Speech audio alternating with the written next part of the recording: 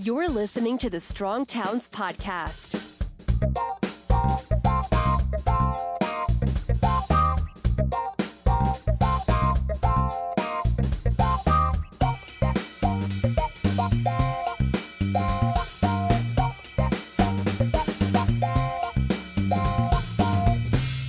Hey everybody, this is Chuck Marone with Strong Towns. Welcome back to the Strong Towns Podcast.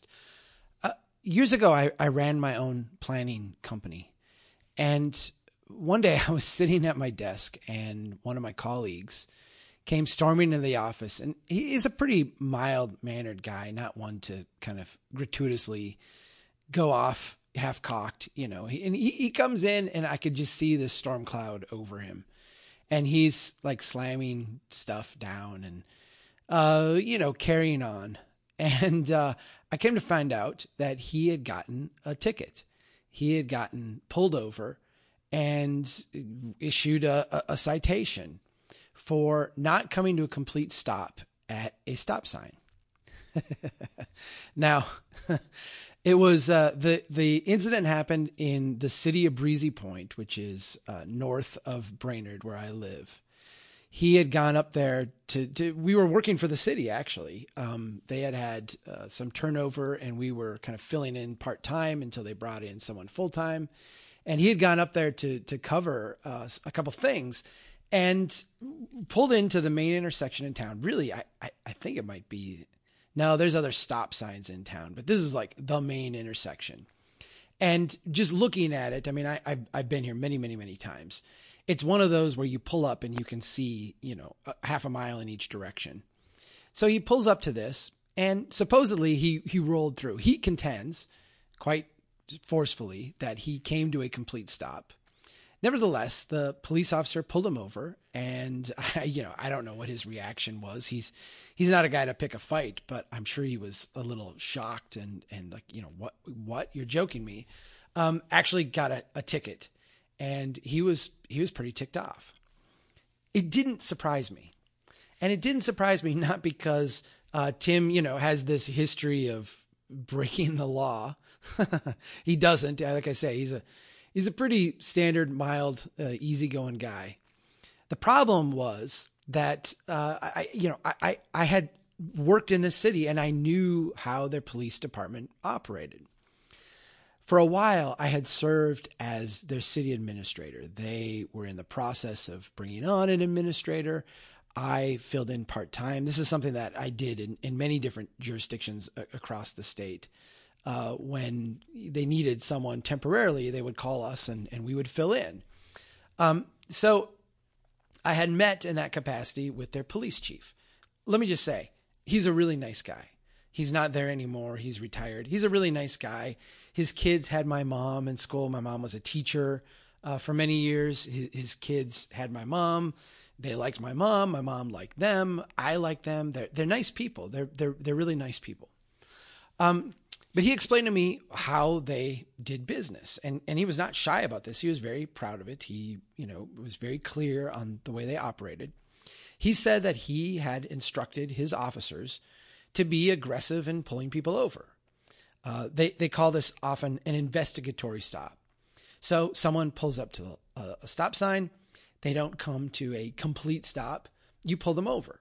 And you use that incident as a way to, and I'm going to use my words, not his, as a way to kind of fish for other things, right? So you run their license. Do they have a warrant? Do they have expired tabs? Do you smell alcohol? Do you smell pot? Is there something else?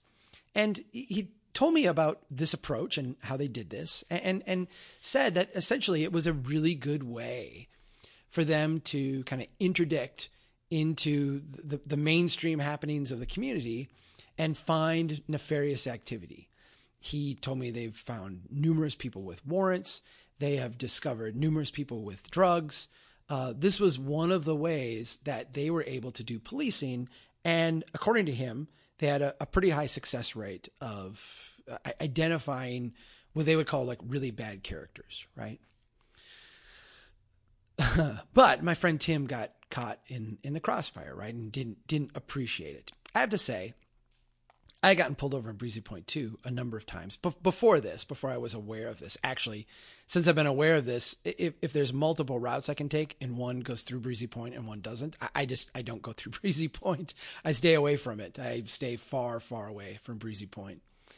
But I had in years past gotten pulled over in Breezy Point a couple of times. One time I had a taillight out. One of my taillights were out.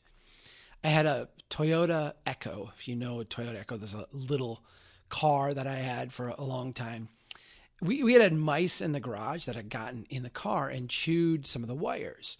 And I got it all fixed, but we could not figure out why this taillight would go out. And the frustrating thing is that it would be on, right? It would work just fine, and then it would flicker out. And literally all you had to do to get it to work was go back and pound on it. And it would click back in. And I brought this to the dealership. They went through it. We did all kinds of stuff, and we just could not figure this weird thing out. So I got pulled over in Breezy Point for that once. And the police officer came to the door. Do you know why I'm pulling you over? No, I have no idea. He goes, well, you've got a tail light out. I'm like, oh, and I explained to him what was going on.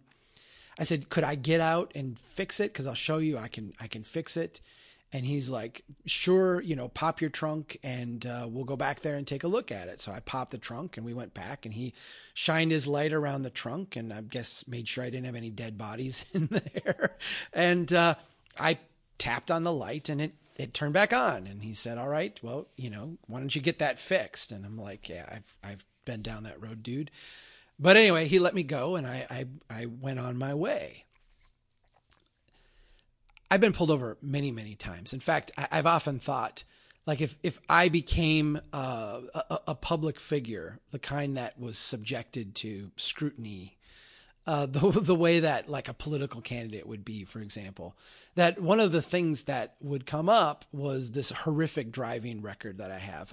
I don't know how many speeding tickets I have. I would say if you gave me like an over under more or less than 10, I would say more or less than 15. I would say less than 15. So somewhere in that range, 10 to 15 speeding tickets. I'm 43, so I've been driving, decades now. But most of my tickets came in like a very specific period of time. It was a period of time when I was running my own planning company. We were working all over the state. I would have night meetings literally 14, 15 times a month. And they were always in some remote rural location. And I would be driving back home in that kind of magical period of time between 11 p.m. and 1 a.m. Now, why is that a magical period of time? It's a magical period of time because the police are like very aware that there's a lot of people who are out driving intoxicated during those hours. People go to the bar, they're heading home, they've had too much to drink. And particularly in a lot of these small towns, it becomes a very, and I want to say, I want to say this in the right way. It's like a very easy and convenient way to do one of these investigatory stops and find out if someone's been drinking or not, right? Out on the edge of all these towns, every single one of them, there's this transition zone where the highway design is the same. Everything looks the same. You're going legally 55 miles an hour. And then all of a sudden it changes to 40 or changes to 30. And there's kind of this abrupt transition, even though the visual cues to the driver are no different, right? Like everything's the same. It's just that there's a sign there. People speed through these areas all the time. I mean, it is, to this day, I know where a lot of them are. I was driving home from Grand Rapids the other day, and I drove through this little town of Deer River, and it seemed like a mile out of town, it switches to 40 miles an hour for no discernible reason. And then when you get to town and it becomes more discernible, like, okay, I should be driving a lot slower now. You naturally start to slow down, but you have this stretch out on the edge where unless you catch the sign, unless there's no other cue is what I'm trying to say. There's no other visual cue that tells you drive slower except for this road sign. So I would get pulled over all the time. I mean, all the time. It just seemed like it was always, 50 and a 40, 55 and a 45, those kind of things. I got pulled over for going, 45 and a 40. I mean, I've gotten pulled over for all, it was just like, it was a pretext, right? Like you were breaking the law, which clearly I'm not arguing that I was not breaking the law. I was breaking the law. I was going fast. But these are places that during the day, nobody bothers with, right? Like there's no police officer that sits in most of these places. They go out during these high crime periods of time and they try to pull people over because a percentage of them will be drinking. And generally when I would get pulled over, police officer would come up and he'd say, do you know why I pulled you over? And I say either, yes, I was exceeding the speed limit, or gosh, really, I have no idea. The latter usually ticked them off. The former, they kind of appreciated that you would acknowledge that you were going too fast. But then we'd have a little bit of dialogue, and I think they would figure out that I was not drinking. And generally, I would be allowed to go on my way. Every now and then I would get a ticket, but generally I was allowed to go on my way. I had this thing for a while where if I was wearing a tie, I did not get a ticket. And I want to say I had a stretch of like 5 or 6 times where I was wearing a tie and I did not get a ticket. And so I actually got a little clip-on tie, and I wore a tie to most of my meetings. So I was pretty much wearing a tie, but there were some times where I didn't. And if I had a collared shirt, I would have this little clip-on tie. And as soon as I saw the lights, they were not seen in your car. So it's like, you can, I would reach over, I had my tie right there. I would put my clip-on tie on. And when they came up, I would have my tie on, and I never got a ticket. I think I got a ticket once, but it was years later. During that period of time when I was getting pulled over a lot, I did not get any tickets with a tie on. I just didn't.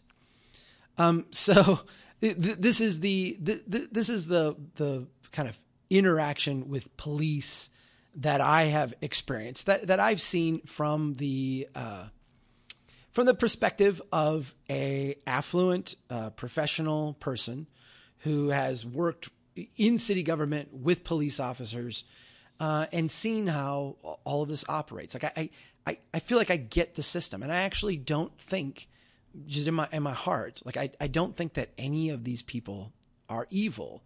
I would get frustrated with the officers because I'm like, why are you doing, like, this is just, it would make me so frustrated.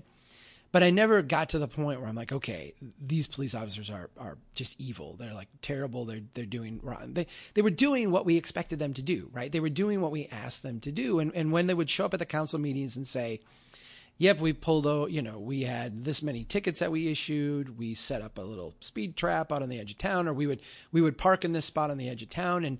And boy, we'd get 1 or 2, drunk drivers a week or a night or whatever the rate was. The council would applaud and the public would applaud. And in general, we applaud the perceived like interdiction of crime, right? Like we're good with this. I get it. I totally get it. I want to talk a little bit about Philando Castile, the gentleman who was killed by the St. Anthony police here in Minnesota a few weeks back during a routine traffic stop. It came out in the newspaper in the following weeks that he had been pulled over by police 49 times. 49 times. And I remember looking at that number going, wow, that is a huge number of times to get pulled over. And then I thought, how many times have I been pulled over? 49, probably not 49. Now, Castile was, 11 years younger than me. I probably haven't been pulled over 49, but maybe like 30. I've probably been pulled over 30 times. 49 is an amazingly high number for anyone. I think 30 is probably a high number. If I looked at someone like my wife, who doesn't drive in these, high pullover rate kind of times, and doesn't drive in high pullover rate kind of neighborhoods, she's probably been pulled over 5 times, 6 times. So my 30 would seem huge. 49 seems just like outrageously high, right? And the local newspaper laid out kind of what was going on. And I'm going to read a quote from them because it sounded like eerily familiar to me, right? Both from my experience as a driver and also as the administrator in this city where I'd had an opportunity to work with the police chief. Here's what the Star Tribune, the state newspaper here in Minnesota, said. They said, quote, Castile had been stopped before when officers spotted him not wearing a seatbelt, or when an officer ran his plate number and found his license had been revoked for not paying an earlier fine. Numerous stops came after he didn't use a turn signal. A few came after he was speeding. He was stopped for rolling through a right turn on a red light, having window tints that were too dark, and at least twice for not having a rear license plate light. He was rarely ticketed for the reason he was stopped. Now, I don't bring this up. We're not going to talk at all about police shootings here, and we're not going to talk at all about that whole controversy. I don't want to get into it. I have some opinions. I don't know if I have any strong towns type of opinions on it. It all makes me sad. I don't want to get into it. And please, some of the people in the article that I wrote this week on the blog wanted to go there, and I don't. There are plenty of places talking about that, and I think they should go talk about that there. I don't want to talk about that. If he had broken the law, if he had a taillight out, I guess I'm not suggesting that the cops were wrong in pulling him over. And I'm also not suggesting that the police were wrong in pulling me over any of the times that I got pulled over. I know they were legitimate traffic stops, right? What I do want to talk about today is a couple of things regarding this notion of the investigatory stop and how to view that in light of the environment that we have built. I want to put forth the notion that everybody breaks traffic laws. And I know there are people listening right now like, well, I never break traffic laws. Yeah, yes, you do. Yes, you do. You break traffic laws. At times, you don't know your headlights out, right? You don't know your taillights out. You're telling me that you always do a preventative maintenance check before you turn on your vehicle and make sure that all of the lights are working. No, you don't. You've broken traffic laws, right? You come to an absolute complete stop with an interval of 0 forward motion at every single stop sign. No, you don't. You do not do that. You've never gone through and accelerated through when a light turns yellow to try to make that curve. You've never driven a mile over the speed limit. Yes, you have. Every single person listening to this breaks traffic laws all the time, right? The people who have commented on the post I did this week have said, well, they could just follow the law. And the other one I like is, they could just do what the officer says. And both of those I find to just be bizarre because for the most part, there are a lot of people in this country who believe that if you just followed the law, you could live a life like me and never get pulled over by the police. And I'm telling you, the reason you're not getting pulled over by the police is not because you're not breaking a law. It's because you're not in that target zone, right? You're not out driving in the transition zone on the edge of town in a rural community between 11 p.m. and 1 a.m. You're not there. If you were there, you would get pulled over, but you're not there, right? You're not there, so you're not getting pulled over. If you leave your cul-de-sac in your very nice, modern, brand new car with no rust and, the exhaust, muffler not making noise, and you drive down the street to the school and then to your office park and back, you're not in an area where police are targeting, right? You're not in a crime area where we have an expectation that police will be out doing these type of investigatory stops in order to, in order to essentially stamp down crime or prevent crime from happening or be tough on the criminal element. So I want to just get to a place where everyone acknowledges that we all break traffic laws all the time. All the time. Every day, all the time, routinely people break traffic laws and are never held to account for this. And I'm not arguing that that's bad. I'm saying that that's a good thing. Most traffic laws, and this is really where I want to get to, most traffic laws are, how do I put this in a way? I'm not going to say frivolous because if you're driving with a taillight out, you should get that fixed, right? But they're not life-threatening, right? Like, no, I've got 2 daughters. There's a certain scream that they do sometimes, right? Like they're mad at each other or they're playing or the one stubs their toe and they scream like someone's going to die kind of scream. And I come running, my wife comes running, like, oh my gosh, what happened? And, it's like, okay, no, that did not warrant that level of scream. That level of scream is for, Dad, I'm about to die. Someone's about to get hurt. Come quickly. And so we've had to like teach our kids, like, okay, you can go ahead and express your displeasure here, but not in that way. In that way, that's out of proportion.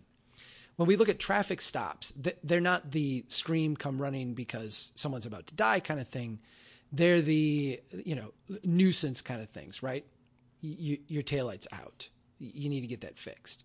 And this is the case because when you get pulled over for having a taillight out, what does the officer do, right? Well, the first thing they'll generally tell you, do you know your taillight's out? And I've gotten that one before.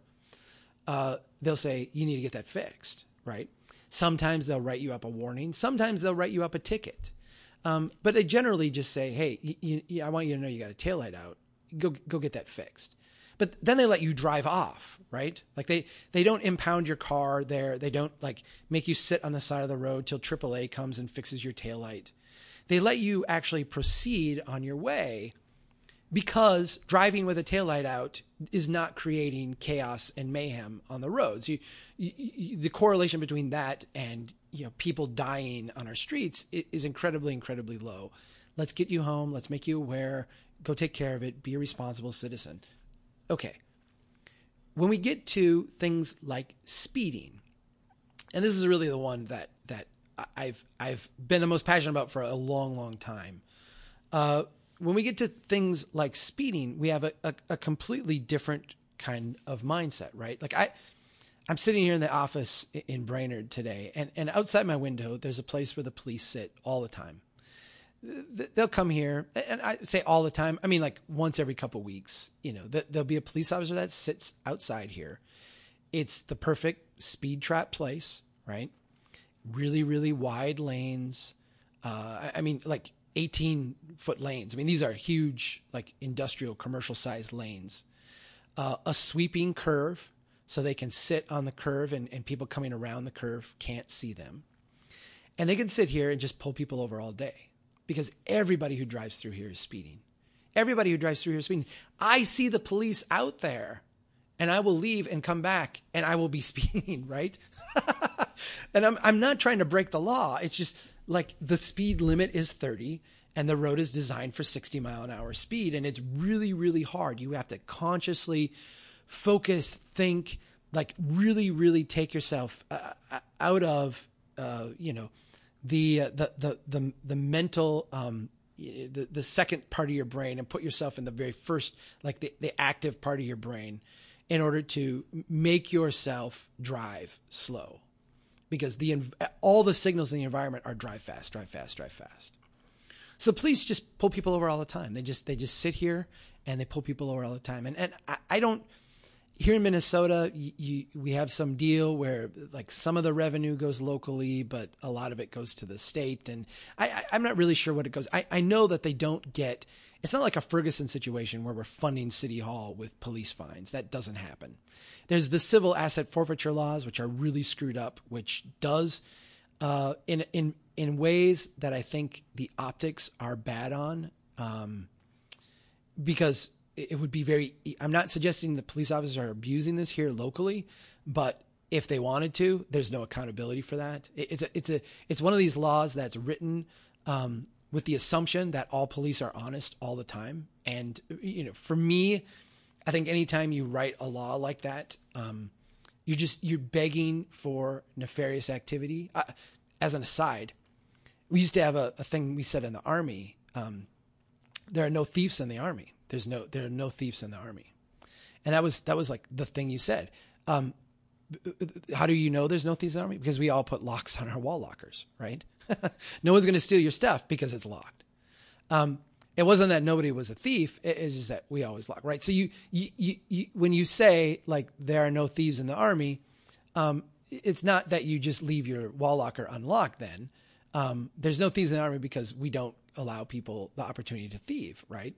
When we look at the police department and say, there's no bad cops, let's write a law that says you can kind of, arbitrarily seize assets that, ancillary or not, you suspect to be involved in a crime, you may have the vast, overwhelming percentage of police officers that do not abuse that power, but the optics of it is horrible, and the inducement of nefarious activity, whether it's happening or not, is just not right. I mean, to me, if I was a police officer, I want to get rid of that law. I want to change that because there is no way you can defend it.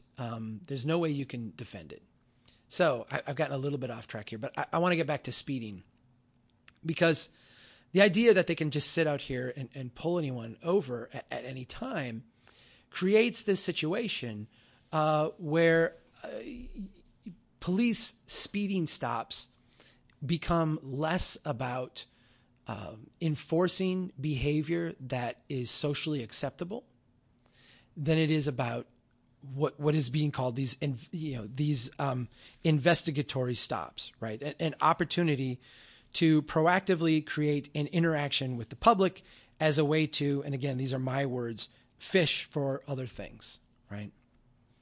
And I say that because think about this street right outside the office here. If the concern was that driving at high speeds is unsafe, okay, which I have that concern. I think that is a concern. If the concern is that driving at high speeds is unsafe, well, then we have to step back and look, and we can see that the police officers go out here all the time and just pull everybody over. I mean, most people are speeding. High percentages of people are going over the speed limit. And I just made a broad brush statement. I'm sure there are some that are cringing at that. Look, I've done speed studies. I've sat out, not here outside the office, but at other parts of this state. I did an internship for the DOT back when I was in undergrad. And what I did for a month was go out and do speed studies, right? And there are places where every single person is speeding. Like you will have a place where, 80% of the people are going over the speed limit. And that's the situation out here from the office. Most people are speeding. So in that case, you have to ask yourself, if most people are speeding and going fast is not safe, then is this really an enforcement issue, right? Is this really an issue where enforcement of the speed limit is going to change behavior and make things safe? Now, maybe if the police officers sat out there 24/7, right, and had a visual a visual presence out on the street, it would have an impact. But that's not what they do, right? They hide around the corner to catch the people speeding. If they really wanted people to slow down, what would they do? They would sit out there and say, "Okay, I'm going to be here. If you speed, I'm going to get you, but I'm going to be out here visually present so that you see and slow down." That's not what they're doing. They're trying to catch people speeding, right? They're trying to have this interdiction in a sense. If we really cared about the people speeding, like if speeding was the problem we were trying to solve, what would we do? If speeding was the problem we were actually trying to address and solve, what would we do in a situation like this? Well, we would ask a different set of questions. We would say, why are people speeding? Why is the average person, and we can assume that the average person is a non-deviant, right? If 80% of your population are deviants, where do you live, right? Most people obey the law or try to obey the law, right? So if most people are not, in an instance, obeying a traffic law, what's going on here? And I would suggest strongly that law is not right. The law is incorrect.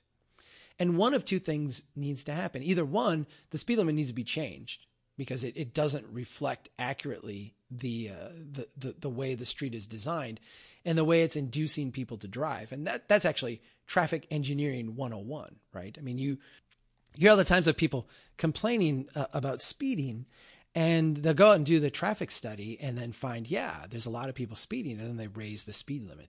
I get this complaint all the time. It's called the 85th percentile. And that is actually the correct way to do it if you won't do option number 2. Option number 2 is to go out and change the design. If you're getting the results that you don't want, if you're getting results that are not safe. So we're in an urban area here. The speed limit is 30. People are routinely driving 40, 45 miles an hour. That is considered not safe through this section. What is the proper response? Enforcement's not going to do it because we do that and people still speed, right? And the majority of people are speeding. So there's not like it's a deviant behavior. What is the proper response? The proper response is to go out and redesign that street until you get the optimum outcome. Things like narrowing down the lanes, creating some edge friction, bringing the trees in, bringing the curbs in, doing stuff to slow this section down so that the average person, the typical driver, when they drive through, gets the visual cues that it's not safe to drive fast. You must drive slower. We don't do that. We never do that. We never do that. And let me give you the very cynical reason why. And then maybe I'll talk about like less cynical reasons. But I think if you wanted to be very, very cynical, and I'm not sure I believe this, but I certainly am sympathetic to it, right? I certainly think there's an element of this. If you want to be very, very cynical, it is quite convenient from a law enforcement standpoint to have a set of laws that nobody follows, that allow you to, at any point in time that you actually need to interdict with anybody, right? If we were going to design, let's say this is not the United States of America, this is like Stasi Germany, right? The East Germany in the Cold War. And we wanted, we're going to have our movie that's going to set out the way that the Stasi police go around and harass people. What we would do is we would expect them to set up these kind of arbitrary rules that go against human nature that nobody really follows, that would allow you to just at any point in time go out and say, hey, you're breaking a rule. I'm going to bring you in. We're going to have this, this investigatory stop, and I'm going to check out, your papers and everything about you and make sure that you're not up to no good because, I'm looking after the state, right?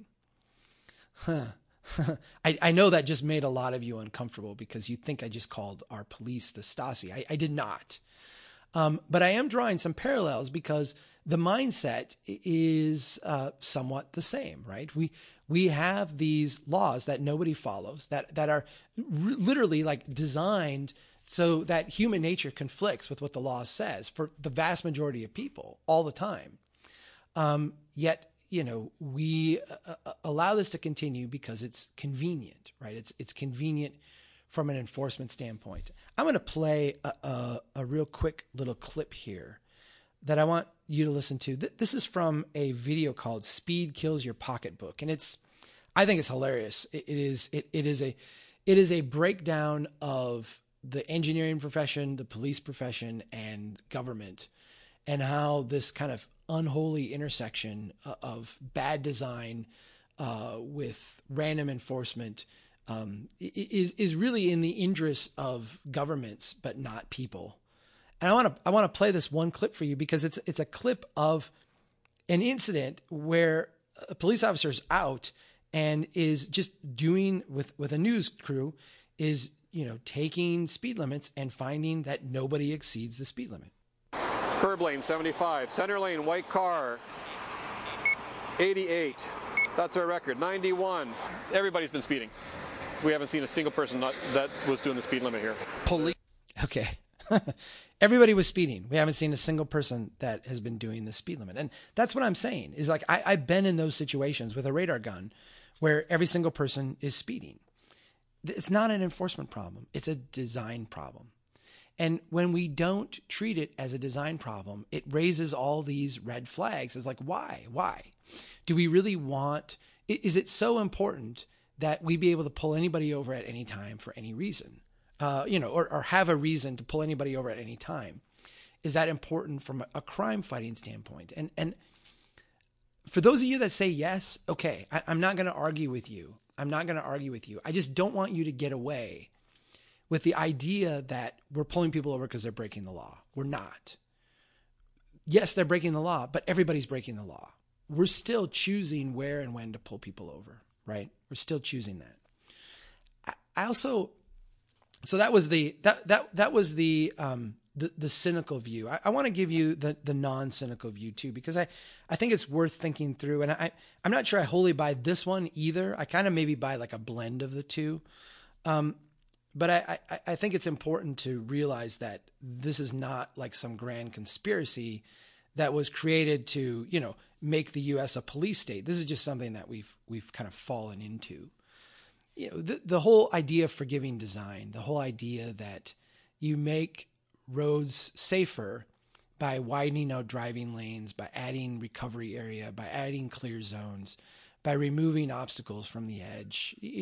This is proven design for roads, right? Between places where we're trying to get long distances at speed, we become really good at designing environments that are really safe by applying these forgiving design principles.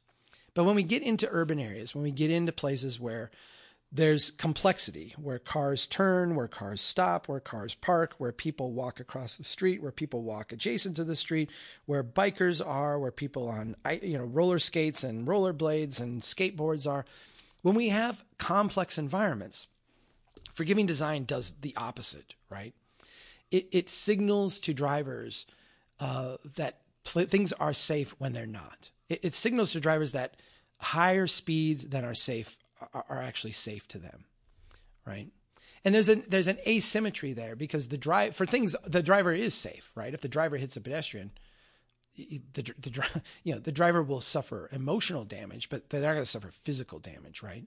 This is Ben Hamilton Bailey. You can go back to the quote that he had. He said, if we were going to have a symmetry, a symmetry of risk, right, as opposed to an asymmetry of risk, if we were going to have the risk be equal between the person outside the car and inside the car, when the person inside the car got into an urban environment, the seatbelt would come off automatically. A little knife would come out from the steering wheel and be, pointed at the person's heart.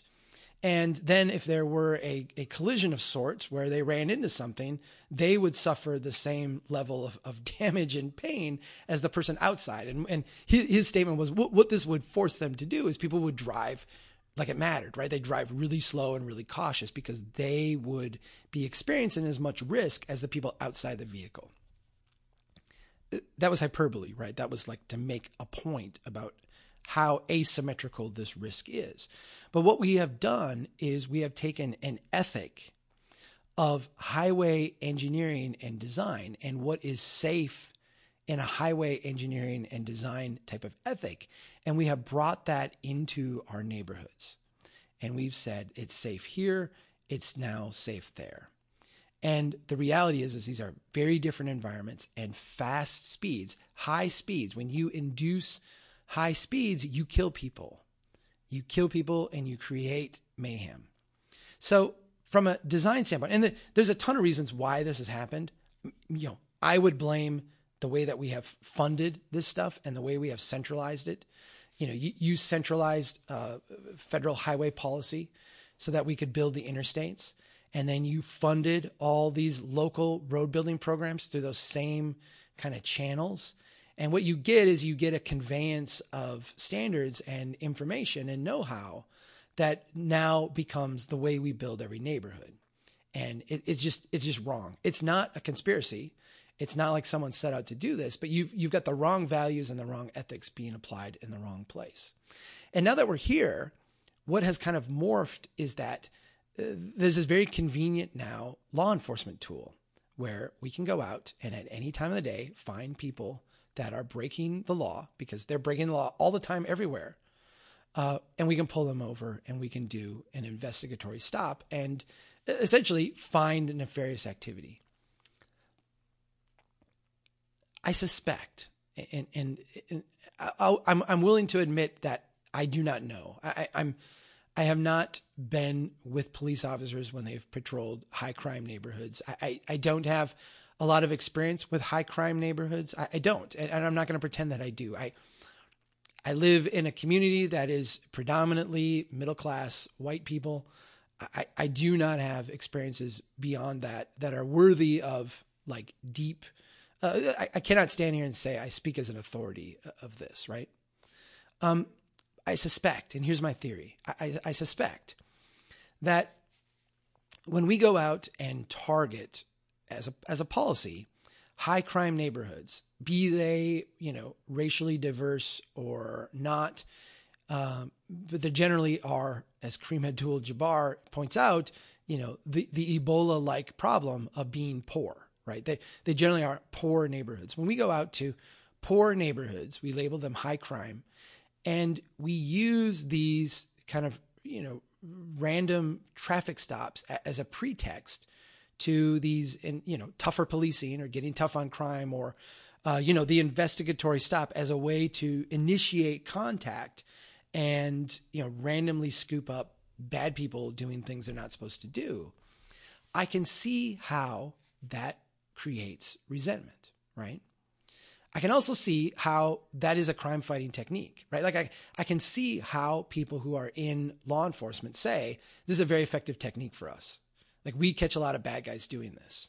And if we didn't have this technique, we wouldn't catch as many bad guys. I might not believe that, but I can see why they would say that. I can see how that would evolve and why they would make that argument. I can see why the tough on crime people would say, we need this. We need to be able to do this. The point I'm trying to make is I can see why people become resentful, right?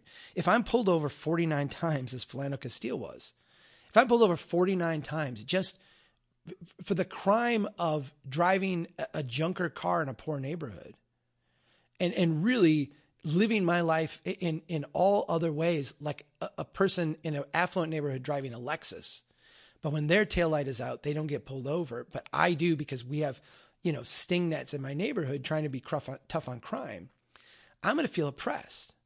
I'm going to be ticked off. And I'm not going to like that, right? Someone sent me this week a study showing a correlation between people who have been pulled over for traffic violations and people who commit, more, it wasn't violent crime, but it was more serious crimes, right? And their point was, well, look, when we pull people over for traffic stops, these people are out committing other crimes. And I'm like, yeah, that's because you're focusing on the crime neighborhoods, right? If traffic laws were equally enforced across all neighborhoods, in other words, everybody pulling out of their cul-de-sac or their alley who had a taillight out were equally likely to get pulled over and equally likely to be ticketed, that correlation would completely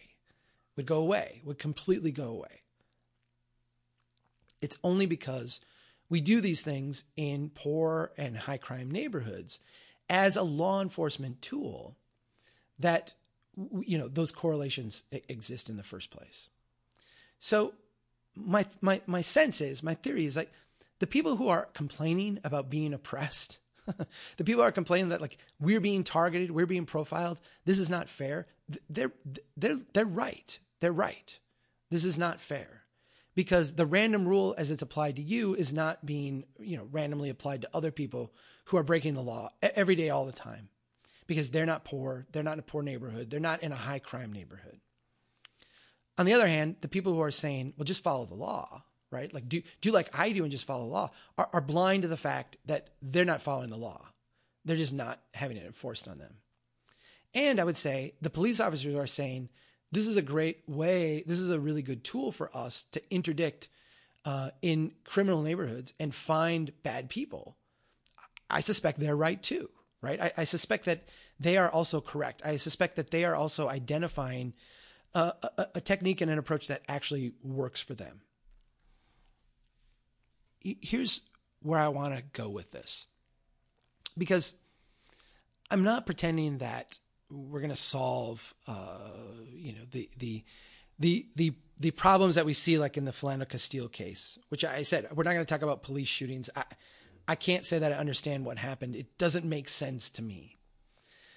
But I have to ask myself, are we really building a strong America? Are we really building a great nation? Are we really a just people? Are we really focused on the safety of our places with the current approach that we have? By ignoring speed in our design, essentially by saying, here's our design, and then enforcement is what's going to deal with the speed. We're really not dealing with speed, right? We are continuing to perpetuate a cycle of people speeding. And as a society, we're seemingly okay with that. We then are kind of inducing a pattern, a system, an approach to enforcement that is rather random, and as we've seen in recent years, and maybe has existed for a long time, but is now being put in our faces, probably rightly so. Is now something that, thanks to smartphones and what have you, is not being swept under the rug, or a he said she said, where one side is a law enforcement, the other side is someone with a long record of getting pulled over by the police, right? We're seeing that this approach is having some negative effects. Now, I want to quote someone from a law enforcement advocacy organization. This actually comes from an article in a law enforcement journal that I pulled out. And I'm gonna quote, because it quotes this guy who's with the National Tactical Officers Association. He says, quote, "Traffic stops and domestic violence are the highest risk calls. You have no idea what you're walking into," said John Nagy, executive director of the National Tactical Officers Association. "If I had to rank them, I'd rank traffic stops first and domestic violence second." So traffic stops are the most dangerous things that police officers do.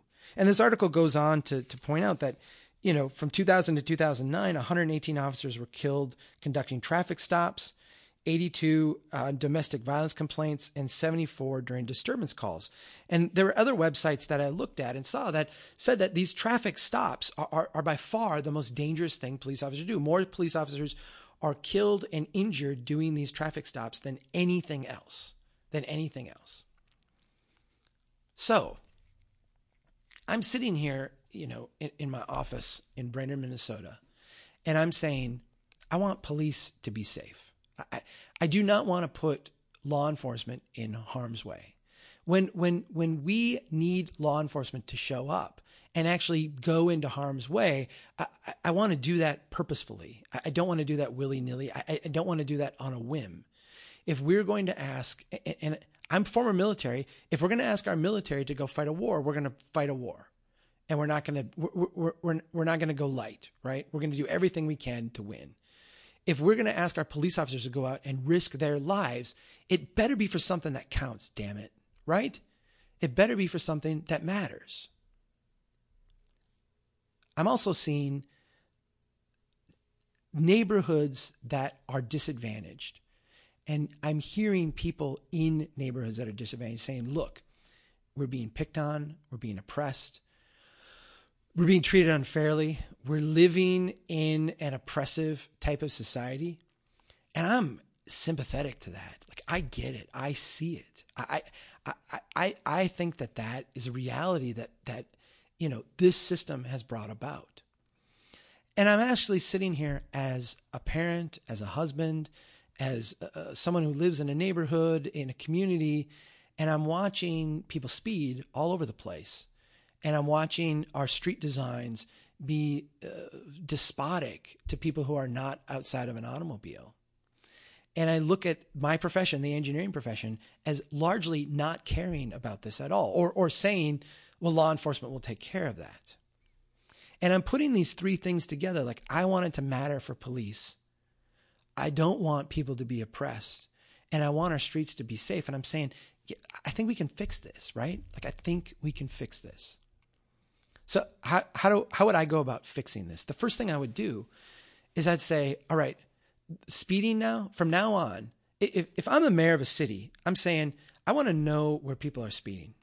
You show me, you map this out. Give me a GIS map and show me where chronic speeding is. And then I want to deploy my engineers, my planners, my urban designers, and all the people who can add something to this conversation to those speeding spots. And I want them redesigned so people drive slower.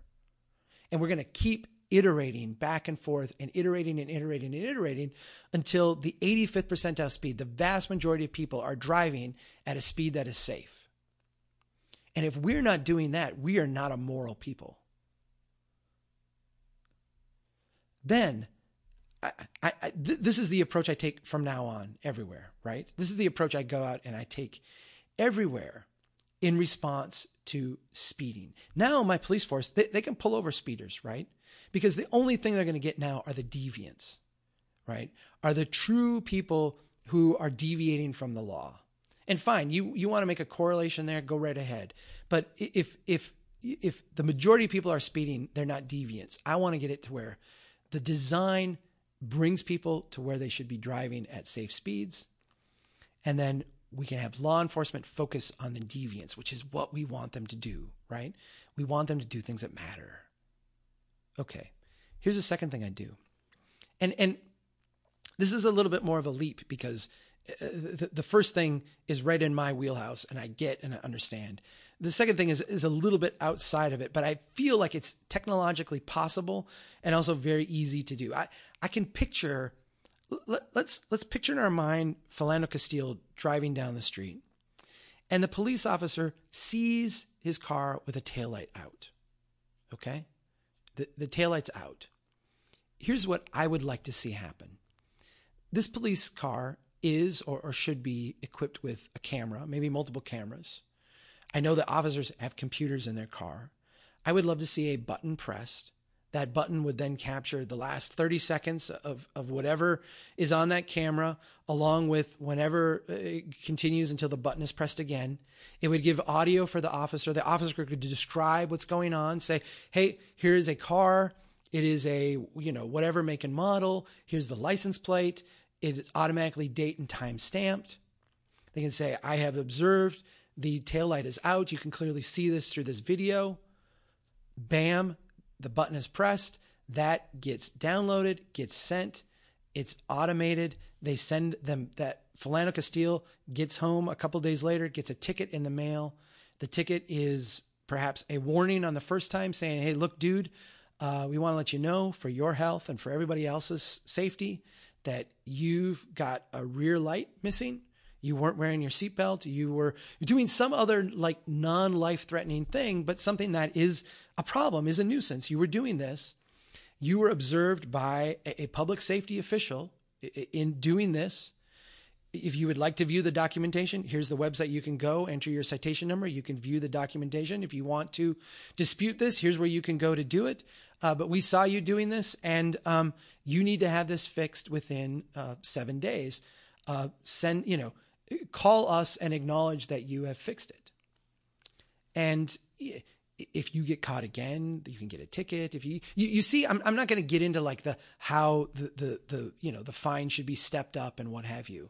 But if the idea here is to actually enforce the law or actually go step back, if the idea is to actually have a safe environment, to me, that is a much safer way to run a city. Right? We're not asking the cops to go out and do these really high risk, dangerous interdictions randomly, right?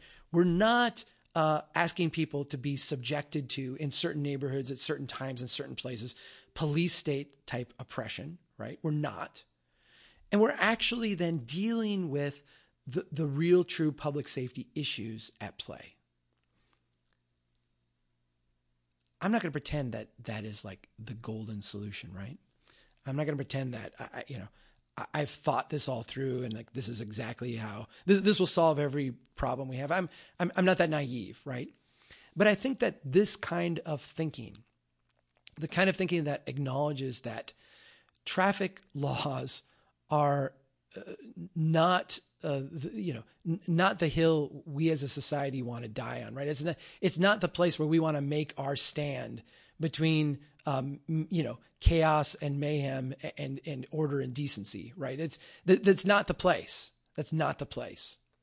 If we can agree on that, if we can agree that we want to actually generally make things safer, we want to make this country safer, we want to make our streets safer, we want to make our places safer, we want to make things better for people. And if we also can say that, we want to use law enforcement respectfully, respectful for the officers. I don't want to put them randomly in danger for no good reason. I don't want to ask them to do things that are going to put their lives at risk for very little benefit. Now,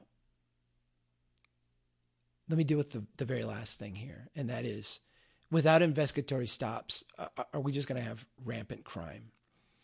I had someone send me, that Timothy McVeigh was caught with a random stop, right? As if like Timothy McVeigh would never have been caught in any other way, right?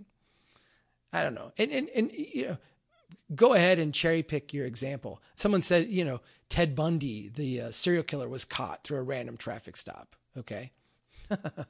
Like I'm always amused by these stories. Like, okay, we did this one thing and it worked this one time. So now let's institutionalize it across the board with no other statistics, no other data, just like cherry picking a few results. The pushback is that I've gotten from law enforcement people is, okay, without the investigative stop, what do we do? Like, how do we stop crime? How do we, help these poor, struggling neighborhoods who are, like one person wrote, they're overrun with gangbangers. How do we deal with them? And I'm going to tell you, I'm not exactly sure. I don't know. I'm not going to pretend that I know exactly.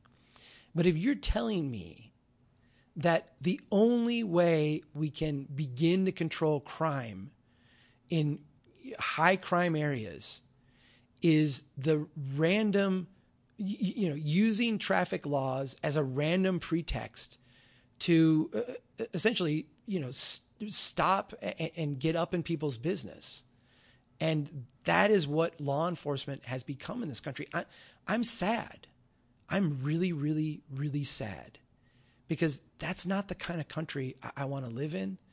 And that's not the kind of America that I think any of us really wants, right? That's certainly not the Fourth Amendment. That's certainly not, the intention of the founding fathers when they wrote the Constitution. That's certainly not the type of civil society that any of us aspire to live in, right? I know there are really smart people out there working on this. I know there are really smart people out there in law enforcement and in the law enforcement community who, have ideas on how to solve this problem. What I'm contending is that the laziness of the engineering profession should not be a pretext for those things. And the more and more we make it, the more we're going to have a divided society, the more we're going to put cops at risk, and the more that we're going to have designs and places and streets that are just simply not safe. I want our laws to matter. I want them to be enforced. And to have that, we have to have a different mindset and a different approach to traffic violations.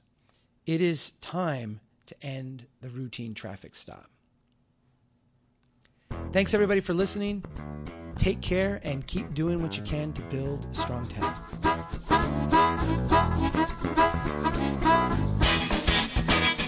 We need your help. If you think the Strong Towns message is important, don't keep it to yourself. Pass it on. You can get more information and sign up to be a member of Strong Towns at strongtowns.org.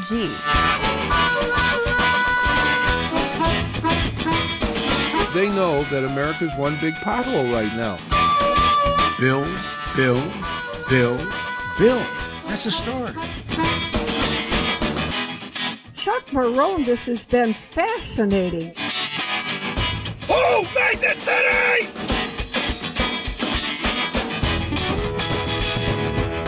I like you. I like your vision of the world. The United Nations Earth Summit, Agenda 21. Yeah.